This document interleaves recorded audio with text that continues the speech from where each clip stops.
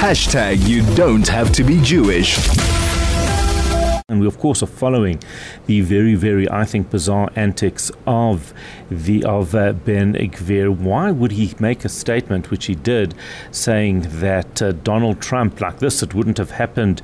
But his U.S. president is busy giving humanitarian aid and fuel, which goes to Hamas, far-right minister tells the Wall Street Journal, and he criticizes Biden. I think it's grossly unfair. I think that Netanyahu, if anything, needs to take control of this. But let's get the opinion of somebody who is involved with this and covering this quite extensively. David Smith is the Washington correspondent of The Guardian. David, a very good morning. Thank you for joining us once again. How are you doing? Good morning. Hi, how are you? I'm well, thank you. This Ben Gvir, I keep wondering, is this a strategy or is this just a lunatic out of control? I think probably more the latter, and it's actually not the first example of some members of the Israeli cabinet or others in the administration speaking out of turn, and the US has been critical of that at moments. I think it's just a reminder that this is not a conventional Israeli government. It is certainly to the right. Before October the 7th, we saw huge protests on a regular basis in Israel, of course, and Benjamin Netanyahu was deeply unpopular, and there was a battle over the future of the Supreme Court there. And so probably no surprise that the execution of this war has been carried out by a right-wing government, and it's been a rude awakening for the US, who assumed that they could carry on sort of business as normal. So I think it says something when Netanyahu is perhaps almost more moderate than some of these cabinet members. It's a reminder of just the diplomatic difficulties Joe Biden faces. Well, it's interesting because I was saying earlier that Biden and Netanyahu have never had a particularly good personal relationship, unlike previous Israeli prime ministers or even Netanyahu with other American presidents. But that said, the support that Israel has received from the United States has certainly transcended that personality issue, which I think speaks greatly and very highly of the country's friendship. The fact that they don't naturally like each other. That said, if Netanyahu surely doesn't control some of his ministers like Smotrich or Ben Gvir, surely that could put this relationship under unnecessary strain.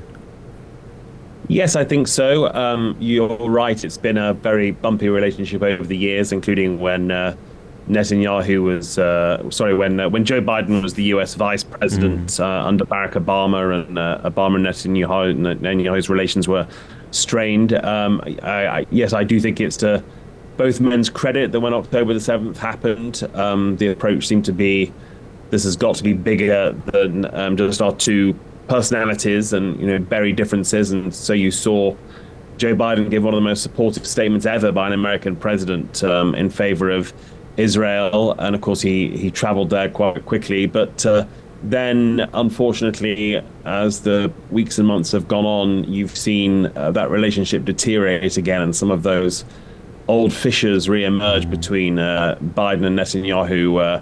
Reportedly, sort of terse phone conversations, and then about a month where they didn't speak at all. And certainly there seems to be growing unrest within the Biden administration, and certainly in America generally, over Israel's prosecution of this war and the massive casualties in Gaza. So going forward, I think indeed we may see further differences and problems between Biden and Netanyahu.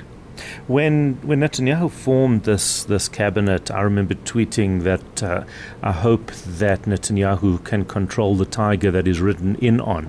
It seems to be a problem for him given the fact that there's this constant threat that should he take it too far with these extreme right-wing elements, his cabinet, his government could fall, which puts him back out of the office. How much of a problem do you think this is for him? Oh, significant. It's funny. The conventional wisdom normally is when you have a terrorist attack, there is a rally around the flag effect, and the leader is unusually popular. And certainly in America, the obvious example being the September 11th, 2001 terrorist attacks, when George W. Bush had an approval rating in the 80s or 90s. I think. But it hasn't necessarily played out that way for Netanyahu. There are still huge questions, of course, over the intelligence failures and security failures that enable this attack to happen in the first place. And the question of should Netanyahu and others resign, perhaps when this war is over. And certainly, I think opinion polls in Israel show that if anything, he's perhaps even more unpopular than ever and potentially living on borrowed time. And so, yes, giving a voice to these extremists and right-wing figures is just going to make that problem even worse, I think. He remains in a very politically perilous situation. Is there the perception that he is not governing or not making decisions in terms of this war as he should because he is compromised? Yeah, it's a good question. I'm not sure. I think certainly an issue everybody is concerned about is what is the medium to long-term plan here, and we don't seem to have got much about that.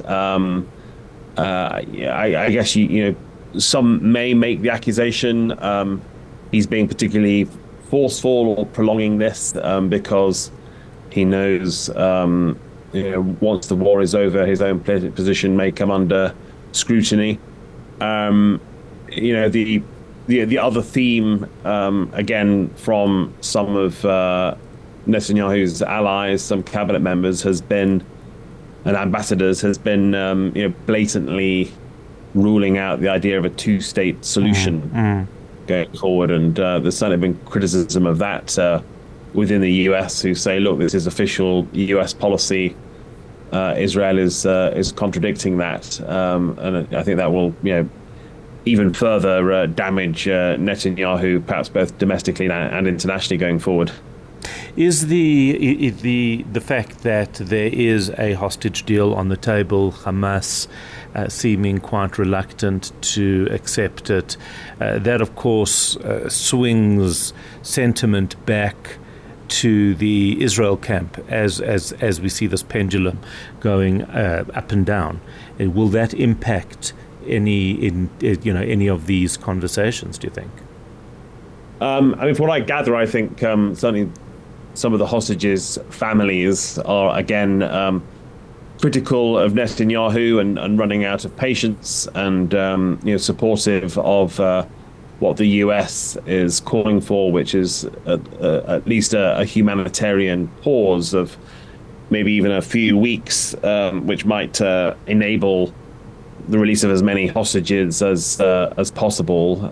The US, of course, still stopping short of calling for an actual immediate ceasefire, which is leading some to criticize Biden, and obviously there are many other nations around the world that do want a ceasefire. But yeah, I think the hostage issue as well.